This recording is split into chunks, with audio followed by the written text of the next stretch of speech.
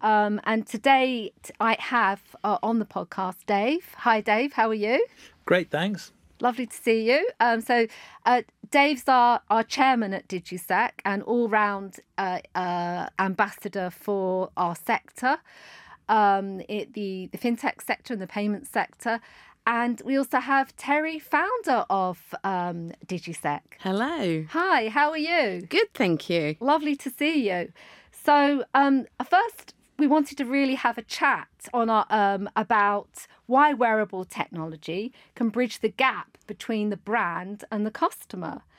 But I guess, it would be nice to talk a little bit about what exciting applications for wearable tech have we been working on at DIGISEQ? Well, I mean, I don't want to get into the technology just yet. I mean, okay. let's stay with your first question about brand. So the issue is, I think, that in a kind of undifferentiated world, look, I have an iPhone, right? And so I have Apple Pay. And so, I walk into Waitrose, I pay with, whatever, it doesn't matter. It's a black rectangle, just the same as everybody else's black rectangle. There's no brand at the point of sale. There's nothing I want to show to other people. There's nothing performative about it. It's very different if I pay with my Manchester City tie or, my Rolex. This is a hypothetical example, of course, my Swiss watch that has a payment chip inside it, or anything else that has brand that is visible, part of the transaction. And I think the reason why it's changed, I think there's two reasons to it, really. So the first is the wearables business came from a rather kind of functional place. So in the early days, the issue was, how do you get a contactless, payment chip? How do you manage to jam it inside a ring or a bracelet or something so that people can use it at point of sale? And actually, doing that is an achievement in itself. I mean, if you think of the technology that goes into that, how do you get the chip and the antenna and all that kind of thing? It is pretty cool, know. But it's moved into a different space now because it's moved into something that's more about brand and fashion. I mean, now it's easy to make those things. So what you see now is the emergence of, I use sports clubs as an easy example because that's a current example. It's one people know lots about. It's a place where DIGISEQ is active at the moment. There's something different about using a wearable when it's part of a fashion statement, a brand statement, something about you. So I think that's what's changed, really. I mean, Terry, when you first started down this path, just getting the damn things to work was an achievement, wasn't it? Oh, yeah. I mean, it was a massive complexity. And it sounds simple, bringing fashion and technology together. But when we analysed the whole supply chain, the technology process, it was actually one complex problem to solve. And I think we did a good job at solving it now. And I think what we've done is really brought something unique to a brand that they didn't have before, turning a brand into something technically new when it's enjoyed its brand reputation, but it hasn't been in a technology sphere. I think that brings them something new and exciting together. And I think we can expand that out. You were saying about, you go into a store and you use this bit of flat black glass on a bit of flat black plastic.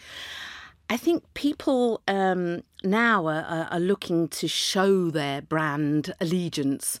And we've experienced, for example, just by the sheer fact of having the brand on a piece of metal or plastic, that a football fan can say, this is mine, this is my allegiance, this is my club, has made a huge difference to how they feel about making a payment with something other than a piece of plastic card.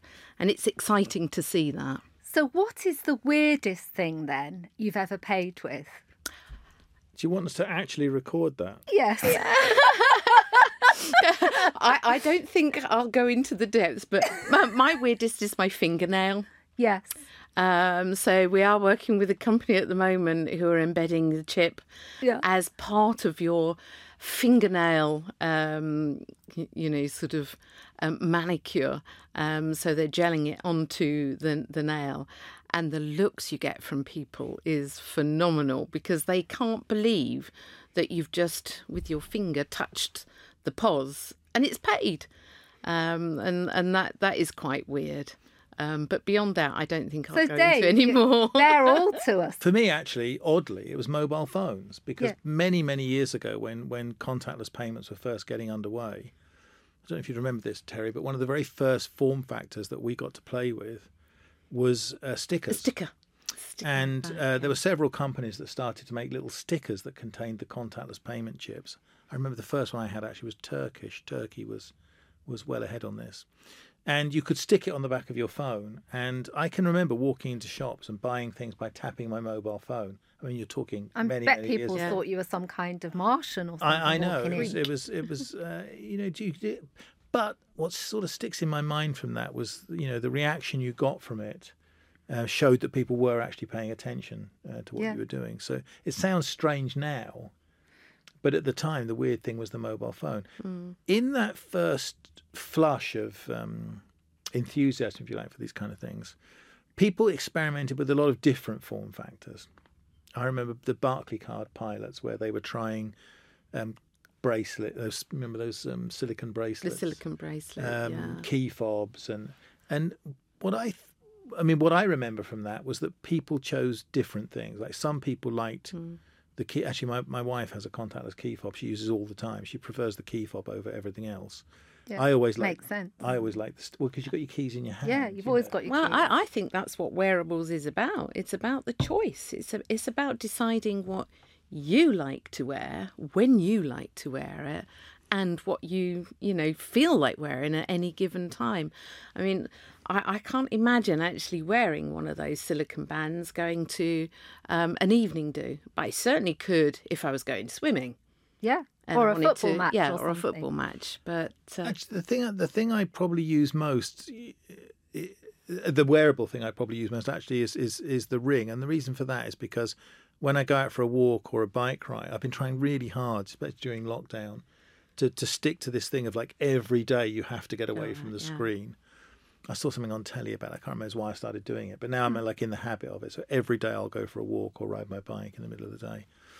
And so I tend to have the phone in the rucksack because, I'm either listening on AirPods or I'm not listening at all.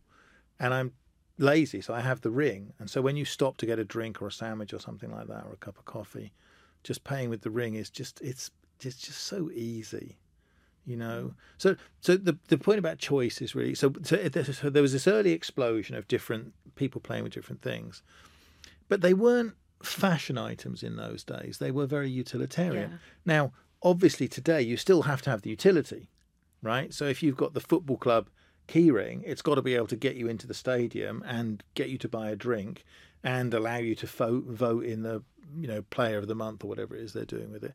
It's got to do all those things. It's still got to have the utility. But the truth is that's not why people like them. No. The reason why people like them is you hit on at the very beginning. It's brand. Now, I mean, look at watches. Watches are a good example. Some of the watches that have our chips in are very cool, right? Philip Stark's a great example. One of the great, designers of our time, isn't Right. Some of them, they're plug ugly, and they cost a fortune. But I don't know why people buy them, but they do. Yeah. So that's not about the utility of the payment. They can all do the payments. As Terry's point about choice, it's really much more to do with fashion nowadays. I think it used to be, if you compare it with the architect world, it used to be about function over form. I think technology has got us to a place now where form and function are as we can actually use form to functions just a commodity inside the form to have exactly what you want and love your brand. So I guess I wanted to talk a little bit about, if I'm a retailer and I'm listening to, you guys, you're complete gurus in this subject, why as a retailer should you start to look at this? Why would you get wearables into other parts of your product range? What do you think it is that the consumer wants? It's not all about technology. I mean, the reason they would make those choices are to do with brand and market and all these kind of things. But there's a technological underpinning to it, which I think is useful to understand. And I'd sort of break that into three parts. So first of all, we're talking here about passive wearables. So we're talking about things that are like contactless cards. They don't have batteries in them. Yeah. They get their power from the readers in the shops. That means they can't run out of battery. One of the reasons why I never wear my Apple Watch is because it's always running out of battery.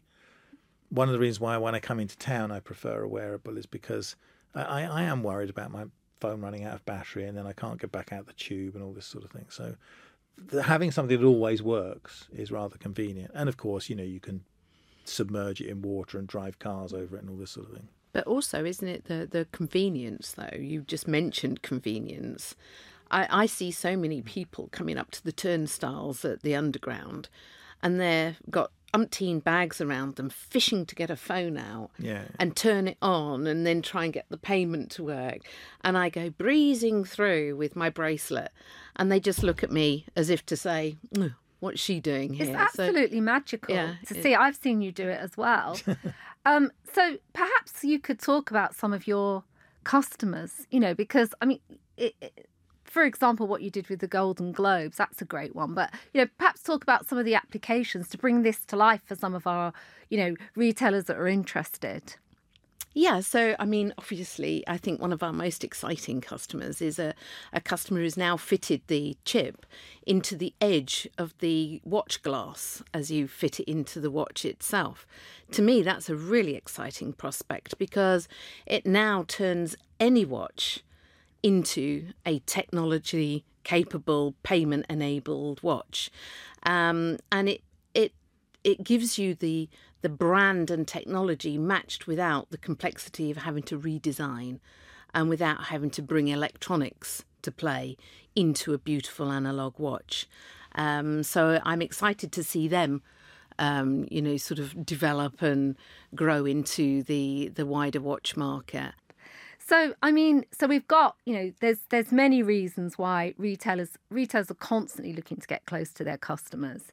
What about what you're doing with in the football world? Some really exciting things happening across La Liga and, places like that. Tell us a little bit about that, Dave. I think sports is a very good case of where this issue about the personal relationship between the customer and the brand is so different. Yeah. So if you look at a couple of things we're doing, there's a Real Betis in La Liga. So Real Betis fans have branded key rings which contain the payment chip, but also get them into the stadium. It's worth saying, isn't it, that, with this DIGISEQ technology, the object can be many services, not just for payments only, and that's the beauty of having that one fob with your whole, if you're a loyal member of a football club and you go to the home and away games and you want to get into the stadium and you can use getting into that home stadium, you can use that fob for everything. That's pretty useful. But and you'll use it for buying things when you're out and about in town as well, which shows it. But that brings me on to the sort of second technological point, really, which is the power of these little chips, which cost, I wouldn't say they cost nothing, but they don't cost very much. We could say cheap as chips. But, they're in fact much cheaper than chips at the moment. But they implement the powerful security you need to do real Visa and MasterCard transactions and open doors and all this sort of stuff, and they can do multiple of those. But they can also be a permanent connection between the brand and the consumer. So you can see, like, I've got my key ring, and I tap the key ring to my phone, and my phone shows me, I don't know, the player scoring the best goal of last week. Next week, when I tap it to the phone, it will show me something else. But of course, the brand knows that I've been tapping it and who's been looking at what, so they can they can provide more content that you like and this kind of thing. So there's a liveness to it as well. It's real two-way engagement, isn't it? It's where and it's live. It's in real time. You're constant. It's an easy invitation to participate. In something, and there's nothing quite like being a fan and feeling that you're being invited to participate in the club's events and the club's services. So, fun things like, I think Dave mentioned, at the end of the match, if you tap your wearable, you have the right to vote. You only get one vote because that's the cleverness of the wearable, to know that you've made a vote. But you can vote for your man of the match. And the nice thing that invites them in to participate means they get entered for a draw for their man of the match shirt at the end of the day. And so there's nothing quite like feeling close to your brand when you love your brand. Yes, I think certain brands, it's the story, isn't it? It's the, you remember where you were when you paid for something, when that match where your team won 3-4 and there was some amazing goal, or you can almost see, feel and hear and be immersed in the brand, and you are, because it's almost like an extension of your actual being, which is it's like it's certainly taking that brand to another level, I think. And what about for the this, we want this to be focused on retailers getting excited about thinking about creative applications that we haven't even dreamt up yet. The baton's with them. Let them, that they can do what they will with their brands, which is wonderful, because they've probably got millions of ideas coming all the time, and they just need to chat to us and we'll make the tech happen. But the issuers also are a key to this channel. So, what's in it for the issuing banks? Well, this is where the third technology strand comes into play. So traditionally, the loading of the important security details into the chips has to take place in the factory. Yeah. And there's a supply chain there. You've got to get the right chips into the right devices to the right people, link them to the right cards and all this kind of stuff. But the technology that we've developed, RCOS, which is called remote personalization technology, means that actually you can load that stuff in through your Android phone or your iPhone. And that means, you can imagine a situation where, I don't know, you have like a charity auction of a football or something that's been used in a match. And at the moment it's purchased, the auctioneer can use the phone to write into the chip, to activate the chip, to load it with the relevant data, who won it and when and all this kind of thing. And the ability to do that is something new. I don't know exactly how people are going to use that. I mean, I'm smart enough to know that I don't know that. But I think there are some exciting applications that can come up. Oh, yeah. I mean, it's a platform for new ways of doing things. I mean, we started that off. You mentioned the Golden Globe. We started it off with the Golden Globe just to, sort of test the concept. And effectively, the night that the Globe was given out, we didn't know who it was going to. We didn't know, who could have won it. And so literally everything had to be dynamically, in the instant, written into the Golden Globe, and it carries that level, that grade of chip. And therefore, the fraud has gone away.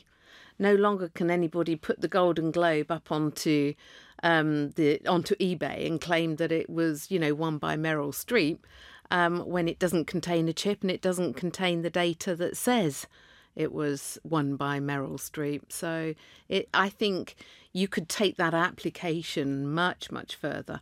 And it can be quite exciting as we talk about and think about global supply chains, as we talk about the circular economy, and as we talk about all the different identity requirements that we have.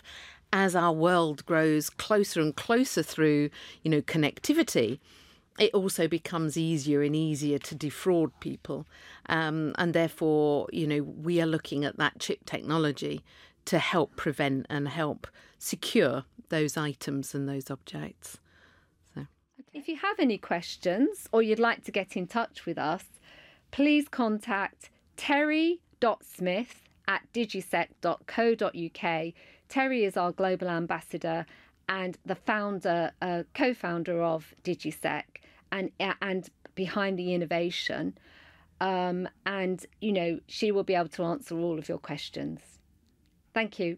Bye.